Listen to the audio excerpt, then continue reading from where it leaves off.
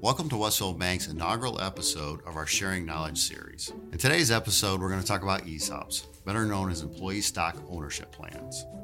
Now, I've invited two guests to join us here today, one an existing customer of Westfield Bank that's gone through an ESOP, and then also a center of influence that helps companies transition through an ESOP. In today's episode, we're going to cover the benefits of ESOPs. We're also going to cover those challenges that go along with it.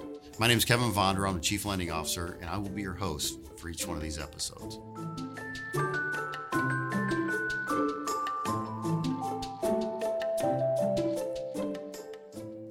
Before we dive into the conversation around ESOP exit strategies, I'd like to introduce our two guests. First, we have Sean Ely from Lazier Capital, and then we have Patrick Helmuth from P. Graham Dunn. So, Sean, why don't you give us a little background about yourself? Sure thing. So my name is Sean Ely, and I'm with, Kevin noted, Lazier Capital Partners. We're a Columbus-based investment banking firm. I live and work here in the Northeast Ohio area. Our focus has been on ESOP advisory, although we do traditional sell-side M&A as well. The firm was founded 20 years ago and now ranks in the top 5 in ESOP advisory firms in the country. I graduated from the University of Pennsylvania and the University of Chicago Business School for my MBA, and have lived in Northeast Ohio my whole life. Okay, well, good. Well, thanks for joining us here today, Sean. And Patrick, if you want to give background on yourself and your company. Sure. I've been at P. Graham Dunn for the past 15 years. Our factory is in Dalton, and we manufacture home decor and gifts that we ship to retailers all over the country. We have a retail store in Dalton and in Canton. We'd love to have you visit there if you haven't visited. About a year ago, we did an ESOP transaction, and at that time, I was elevated to the CEO position. My wife, Amy, and I live in North Canton with our 4 kids. I'm a graduate of Mount Union and have my MBA from Kent State. One thing we've always done at Westfield Bank was work with COIs, which are centers of influence, on ways we can create value for our customers. That's one thing. As banking becomes more and more commoditized, you have to look at ways that you can create value for your customers. And a lot of times it's beyond those products and services. It's going to be the connections and relationships that we can help foster and build and develop at the bank. With that in mind, Sean, talk about how you got connected, or how we got connected, Westfield Bank with Lazier Capital. I was at a networking event with a number of COIs and ran into one of your senior bankers, Dan Bender. And we connected for lunch, and this is, of course, all pre-COVID, so we could actually sit down and connect over lunch. And it just grew from there. We talked about what we did. I certainly knew of Westfield, but didn't really know anyone there. And Dan's been fantastic in helping introduce me to the bank. We've talked about ESOPs, and that's an area that I know the bank is exploring strongly. And so we've had some great conversations. And I get to sit here today and have a wonderful chat with you and Patrick. Oh, great. Thanks for joining us. And one thing that makes us successful is our customers. We wouldn't be here without our customers. And Patrick, you and P. Graham Dunn have been great customers of the bank for many years. So if you want to talk about how that relationship has transitioned throughout the years. About 10 years ago, we were looking for a bank that was a little bit more personal, that wasn't chasing their stock price, that really we felt like cared about us. And we just developed a great relationship with our loan officer through the years and became trusted advisors, I think is the way I would put Westfield Bank. And so when we started looking at an ESOP transaction, sitting down with your bank and having a bank that you trust is really important. And so we're thankful for the relationship. Yeah, and we thank you as well. So we have someone who's an expert that helps companies through ESOPs, and then we have a customer who's actually gone through an ESOP, so they can give both sides of how that ESOP transaction takes place. And as we talk about business longevity and transitioning that business, there's 5 stages of a business, and you have to identify and understand where your company is at in that cycle. There's the first stage, and that is the launch, right? That's the development where you're getting the business ready to go. The second stage is then the startup. Is actually where the company starts up and it's going. And then from there, you go to growth. And that's what we hope to get to, is the company's going to continue to grow. And eventually, it's going to plateau. and that's the maturity. And once it hits there, that's when the decision has to be made. Is it something that you're going to reinvest in that company to help it continue to grow, or are you going to transition it to that next ownership team and let them take it on and continue to grow? And that's what we want to talk about today is those transition plans and how can that company transition and do it successfully. Sean, I guess I reach out to you is what are some of the things that companies should plan on in preparing and think about as they're going to go into that next step? Well, it's a great question, and I think really people have to understand that an ESOP transaction, really like any other transaction, is a transition of ownership. It's another option for folks to consider. Many people that we chat with believe that their only options are to sell to a private equity buyer or a strategic buyer or some sort of management level buyout, and they don't really consider the ESOP as an option.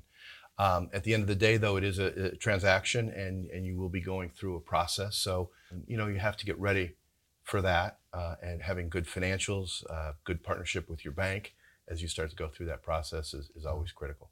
Okay. So when you're working with companies, what are some of the biggest challenges that they have, or maybe the mistakes that they've made as they've gone and started this whole process or transition into an ESOP?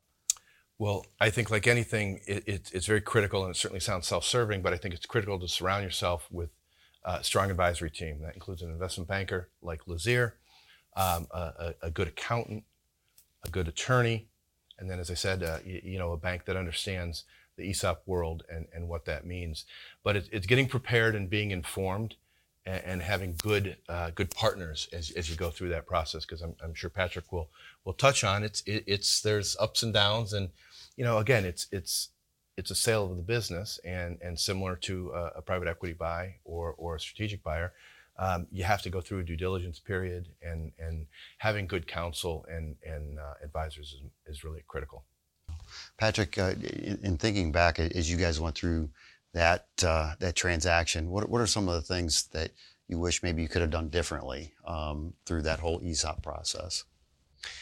I can't say that there's something that I would have necessarily done differently. It was just a journey. Maybe that would be the one thing to say differently, would just be I wish I would have known what a journey it was going to be, and all the diligence that we're going to have to go through. But yeah, there was a time where we just kept thinking, we're on the 5-yard line, we're on the 2-yard line, and we're going to get there, and it took a while to get there. So just having the patience to get through each of the steps, but having people you trust is really critical. And for us, starting off with Westfield Bank as someone that we could talk to, as a partner we could trust, helped us get off to a good start. Good. So you mentioned journey, and I think that's a great definition of the whole process on it.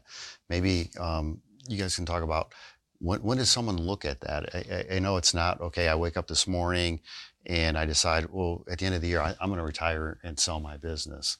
When does that typically start, or when should that typically start when businesses are looking at taking that next adventure? Sure. Well, and I'll certainly let Patrick weigh in as well, but my counsel would be work with your financial advisors, your estate planning professionals, and plan well ahead. Start having these conversations, because as Patrick noted, it's not, you don't wake up and the transaction closes in 30 days. It can be a several month process. So starting ahead of time, evaluating your options, and realizing an ESOP may not be the right answer in all situations, but I think owners should always consider every option that they have and then find the one that meets their needs. Well, I share the perspective of an employee that is now running the company, not of the seller. So be clear about that. I don't know all the conversations that they have, but I think sellers are often like professional athletes that don't know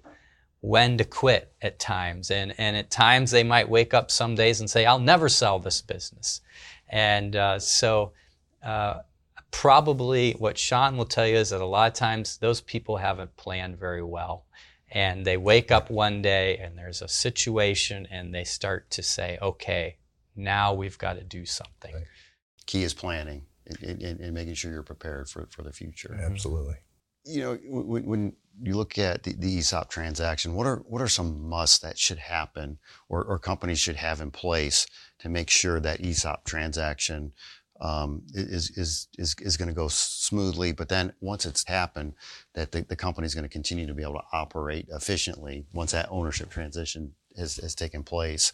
And I don't know if it's a have to or just a best practice, but as far as putting a board of directors together, I mean, if you want to comment on that, is that something that is a necessity, or is it just a best practice? So typically what we see is the trustee that's involved. So let's step back for a moment and understand that in an ESOP transaction, the selling shareholders sell their shares to a trust, the ESOP trust, and that trust itself will have an independent third-party trustee. Typically, those trustees will require at some point post-closing, 6 months to a year, that the company forms a board, that there's an independent member of that board. So it's best practices, and it's almost universally done.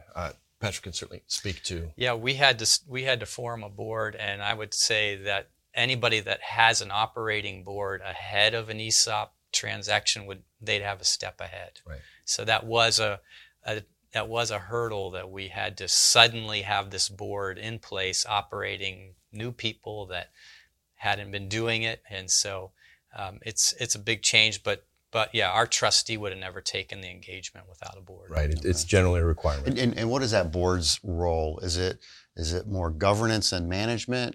Because typically in smaller companies, a lot of times there's a blur between that, where the board typically is a governance body, but a lot of times they get involved in the management of the Right. company. So how does that work in an ESOP? Well, that brings up a great question. Many owners of companies that we take into an ESOP will remain and continue to run the business, certainly for a period of time, and they're always concerned about control. Entrepreneurs and business owners tend to be like control, and so the notion of giving up control to others is scary. And I think what they realize, and Patrick can certainly speak to his experience, but in most cases, the board, much like a public company, is governance, not operations at all.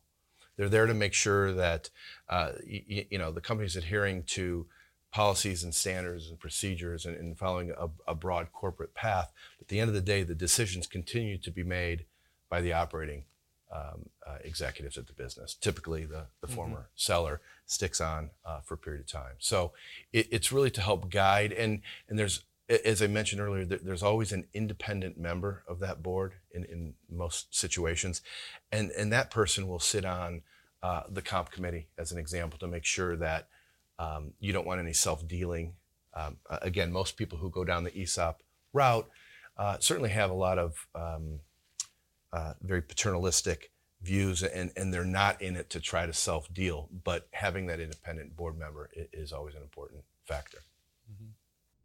Yeah, we have found the outside board members to be very key and help us stay on the governance side of things as far as the board goes. But it's really easy for a board member to start sticking their nose into day-to-day operations. And so it's hard for a management person to say, hey, you probably shouldn't be bugging me about that. But that is the dynamics that can easily happen. When you think about transitioning a business, there's many ways that you can do it. You can sell it outright. You can transfer ownership to a family member. You can transfer ownership to a management team there, or even multiple employees, or you can transition it through an ESOP. Patrick, like at P. Graham Dunn, I mean, did you evaluate all those different options, and why did you guys choose the ESOP in the end? Well, again, I'm not a family member, and I can't speak to what all conversations the family did have. But there was a time that I brought up as a management person the possibility of an ESOP, and got the approval from the family to look into it. And so we started down that path just by checking in with our trusted legal advisors, Critchfield Law Firm, and they recommended a feasibility study. And that kind of got us kicked off on considering an ESOP. So really, the average guy sitting at home doesn't Google how to do an ESOP and decide to do it. I think you really do need to check in with an advisor to give you an idea if that is even feasible. And so once it was feasible for us, it became centerpiece. But were there other conversations about selling to others? I can't speak to those, but I don't think they were ever serious. In going the ESOP route, it does provide advantages to the company. And Sean, I don't know if you want to talk about that and, Sure. and how those advantages can maybe help pay the burden, the debt burden Make on the it work. transaction. Yeah, that's right. Yeah. So you're alluding to there's two significant tax advantages available to in an ESOP transaction. The first will accrue to the selling shareholders, who can make an election called a 1042 election, which will allow them to sell tax deferred and ultimately tax free, thereby avoiding capital gains taxes on the sale of the business. And most of our clients have a very low basis in the business, which means that essentially the whole purchase price, however they would sell it, would be capital gains, subject to capital gains taxes. So in an ESOP election, in a 1042 election in an ESOP, they can defer and then ultimately eliminate those capital gains taxes. The second tax benefit that accrues in an ESOP scenario is 100% S Corp ESOP operates completely free of federal and state income taxes. So that in lieu of paying 40% to the government in taxes each year, that cash stays within the business to help fund growth, pay down the debt, and then ultimately repurchase shares from departing employees. So are the ESOP, I guess the transactions, at least the debt structure, built around that tax saving so that it's a non-cash flow, I don't know, transaction for the company where it doesn't impact them as much from a cash flow standpoint? Well, the transactions are all structured on traditional, commercially reasonable banking terms. Leverage isn't any more or less necessarily with an ESOP. What the ESOP structure, if structured appropriately, can provide is a lot of cushion in cash flow and really give the bank, the senior bank, as well as the seller, who typically will hold a seller note as part of the transaction, a lot of comfort in their ability to ultimately be repaid out of the cash flows of the business. Okay. One of the challenges, I guess, in selling a business is coming up with a value and one that's at arm's length that makes sense. And talk about that in an ESOP transaction. How does that happen, and how often does that have to happen? So you bring up a good point. Valuation is always a hot topic for any business, right? And I think we found there's a lot of misperceptions around ESOP valuations. By law, ESOPs are permitted to pay fair market value, which, as we all know, is typically a range of value. It's not a scientifically derived point. And so an ESOP can pay a reasonable fair market-based valuation. What an ESOP can't do is pay that potential market clearing last dime price that you might receive out of an auction. But given some of these tax benefits we touched on, in many, frankly, most cases, an ESOP may actually produce more cash than any other option. But from a valuation perspective, our role in being engaged as the seller's representative, as the owner's representative, is as part of this feasibility analysis that Patrick spoke of. We would tell the owner what we believe the value of the business is. And then if they are willing to sell at that price, we become engaged and we represent them going through the process. But ultimately, that trustee that we talked about previously will engage their own third-party independent valuation firm to provide them a fairness opinion on the transaction. So we sit with the seller and represent their interests. The buyer is essentially the trustee and the valuation firm that is engaged by that trustee. And hopefully we can come to an agreement on a reasonable, fair market valuation. Now, on an ongoing basis, the ESOP is required to have an annual valuation done each year. In many cases, it's that same firm that did the initial deal valuation and provided that fairness opinion. And that valuation that's done each year is based on the performance of the company, traditional valuation metrics, but the valuation then forms the basis for the statements that are provided to the employees on an annual basis, showing the shares that they have, the value of those shares, the vested balance of those shares, et cetera. And those valuations are not easy peasy engagements to go through. It's not like just turn over your financials. They ask a lot of questions about your customers, your management team, your products, your marketing, sales opportunities. And the phone calls can be long and tedious, but you understand that they have a serious job to do. Right. But I want to be clear that they're not fun. Yeah, I'd have to imagine one of the roles or purposes of it is to identify the true value of the company without that ownership or that owner still being involved with it. Because a lot of times in businesses, owners always think their business may be valued here and it's really only valued here. But the other challenge with it as well is how much of that value is based on that owner, and if that owner isn't there anymore, is there still that same revenue stream that's coming in? So I think the valuations help define that and make sure that it gives a true value. But to Sean's point, there are probably a lot of cases where the owners still stay actively involved and transition out over a period of years. Right. So it's not that's where it becomes really not just a science but an art for the evaluator to kind of figure out what that impact will be over time. So we talked about a board of director and a trustee. So what are their roles and how they differ in an ESOP? Well, at a very high level, the trustee is a independent fiduciary representing the interests of the beneficiaries, which are the employees of the ESOP plan. They have a very basic role, important, but very basic. It's to ensure that the company is adhering to the plan documents, because at its very core, an ESOP is a qualified retirement plan governed by the rules of ERISA.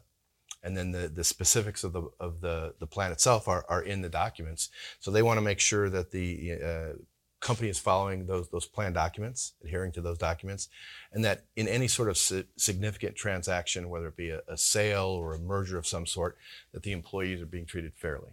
And really that's I think the focus of their role. The board of directors, on the other hand, is, as we touched on, a little more governance oriented. Sure. Now, is there interaction between the two? Patrick, in your Our company? trustee will sit in on our board meetings, but does not vote on things. For instance, if we're passing a budget, they're just an interested shareholder, but they wouldn't speak up and say no on that budget. They're an interested shareholder, basically, but the governance, the policies, the budget, the compensation, that's all the responsibility of the board. Okay. Right.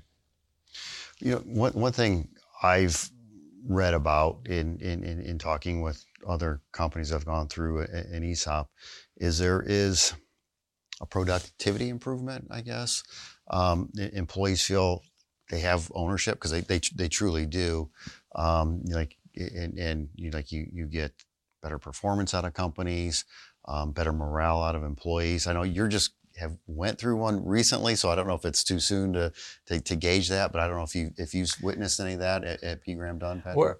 I think it's a little soon for us, but we're starting to speak the lingo. Like when the deal closed, we all got T-shirts that say "We own this" on the front. So we're trying to get that culture, and we're just getting our first ESOP statements now, and so employees will see how many shares do I own, what's the price per share. And then they'll start to calculate in their head, if I stay here 10 years, how many shares may I have? And if the price per share goes up, if we work hard. So that's really our challenge to them. And as we hire new employees, I meet with them as they're being welcomed into the P. Graham Dunn family. And I explain to them, the importance of how if we work hard and our price per share goes up, how much that will affect their long-term financial situation. And so I do think that over time, it will make more and more sense as we get our statements, as people start to see those balances go up. But not every employee is part of the plan as well. You have to qualify to be part of the plan. At P. Graham Dunn, you have to be 21. You have to have worked 6 months. And so And Patrick, is that similar to your 401k? Yes. That same sort of entry Yep. requirements? Yep. Right. So we want to get employees, one of the things they talk about is you want to get your employees to ownership as soon as possible for that type of motivational benefits. And you mentioned 401k. Is it similar to the 401k? So an ESOP doesn't preclude you from having a 401k either for your company. So it's an added benefit for retirement. The vast majority of ESOP companies have, and 90+% also have 401k plans. So they are a complement to, not a replacement for the 401k. And I'll just touch on very quickly. There's a number of organizations, the NCEO, which is the National Center for Employee Ownership, as well as the ESOP Association, that have sponsored academic studies and have a bunch of statistics available on their website that speak to the enhancement of productivity, employee satisfaction, et cetera, that can occur with an ESOP. And I think they're across the board overwhelmingly positive, which truly only makes sense that if everyone has skin in the game at the margin, that company likely will perform better. The other comment I'll make is we talk about best practices across the board. We always encourage our clients post-closing to engage a communications firm to help them roll out the message, because many folks have the notion that if they enter into an ESOP transaction, that suddenly the employee base will miraculously understand what it all means and how it impacts them.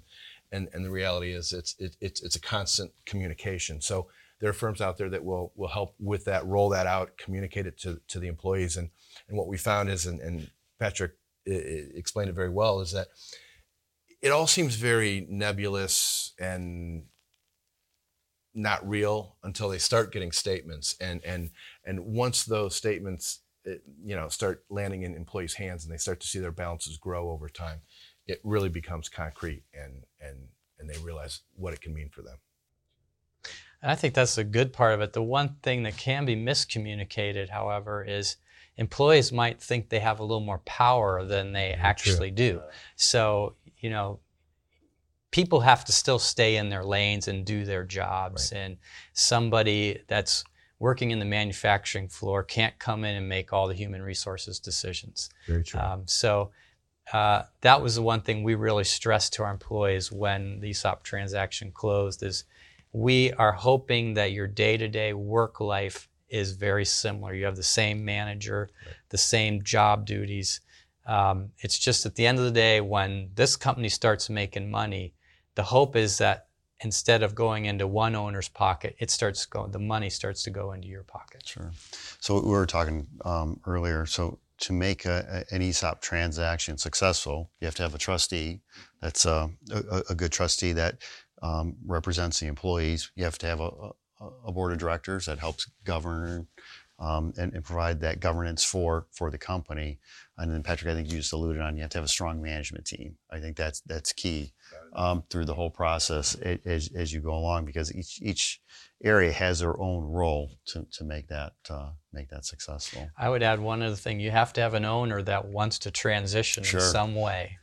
If that person is not ready to transition, then it's not the right time. Sure.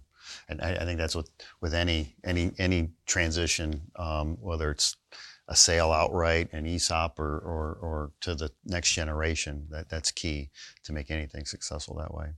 So as you look back, and I guess what are some advice you can give to our audience out there on ESOPs if they're thinking about like exploring that for their transition plan? Patrick? Well, Sean mentioned it, I'll underscore it again. Having advisors that you trust is important, because what you're going through when you're working on a transaction, you don't really understand what they're talking about half the time. And you can, if you don't trust the people you're working with, you can throw in the towel early on. I think that could be possible. The second thing I would suggest is reach out to somebody that's gone through it, and get an idea when you're uncertain. Is this going the right direction? If you have somebody that's gone through it recently, to just get some advice as far as what's the process normally like. I think those would be great first steps. John, can you add anything? No, I agree. I think we touched on it earlier. I think having a great team around you, and really, what we try to do when we work with clients is really lay out that the steps in the process. We don't want them to be surprised. We want them to understand what it takes to get through it. And again, it's not necessarily any different than a third-party transaction. I would argue it tends to be a little more streamlined than taking out to a broad auction. But it's still a process, and so we want to make sure everybody understands what to expect. And then we're thrilled. Our best referral sources really are former clients, because at the end of the day, they have tended to love the outcome and what it meant for them personally, as well as for their company. So we talked today a lot about the positives of an ESOP transaction. When is an ESOP a bad decision? Well, I would respond by saying, an ESOP is a sale, a transition, an ownership transition option. It's a tool for sellers to consider. And just like any other tool, I think if it fits, it can be very good. If it's not a good fit, probably shouldn't pursue it. And by fit, I mean, does it meet the seller's objectives? And in that, sometimes an owner will tell us, I want every last dime out of this business in terms of evaluation. Then an ESOP probably isn't the best way to guarantee that. If there's not a strong management team in place, maybe the best option would be to transition to a strategic buyer that can sort of absorb the operations of the business. So again, an ESOP isn't a situation, or will fit in every situation, but it certainly should be, I think, in the evaluation process for any owner that's thinking about a transition.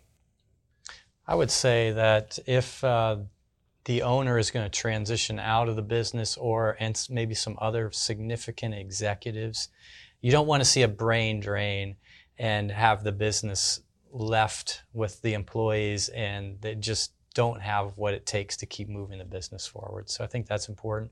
I think it's important that the owner is ready to transition if that is their desire. If they're really a controlling person and they can't live with a board of directors, it's not going to be a good fit. Well, I do want to thank you both for taking the time here today to join me and talk about this topic. ESOPs, it's a great tool that companies can use to help transition to that next generation. And I think one thing we didn't touch upon that's a positive for that is whenever you do something like that, a transition to the employee, there's a lot of benefits. And we talked about productivity, there's internal ownership and all of that. But one thing we didn't touch upon is it maintains that company within that community. And that's Absolutely. A lot of times that's important, because as business owners and being part of that community, you want to be good stewards of that community. So it's just another way that is beneficial to not only the company, the employees, but the community as well. Absolutely. So Great. All right, before we sign off today from our podcast, one thing we do want to do is share with the audience is things that we're watching or identifying with out in the market. So John, if you want to talk about what you're looking at and what's piquing your interest. I think certainly as we sit here today, we've got a couple big looming issues in front of the country.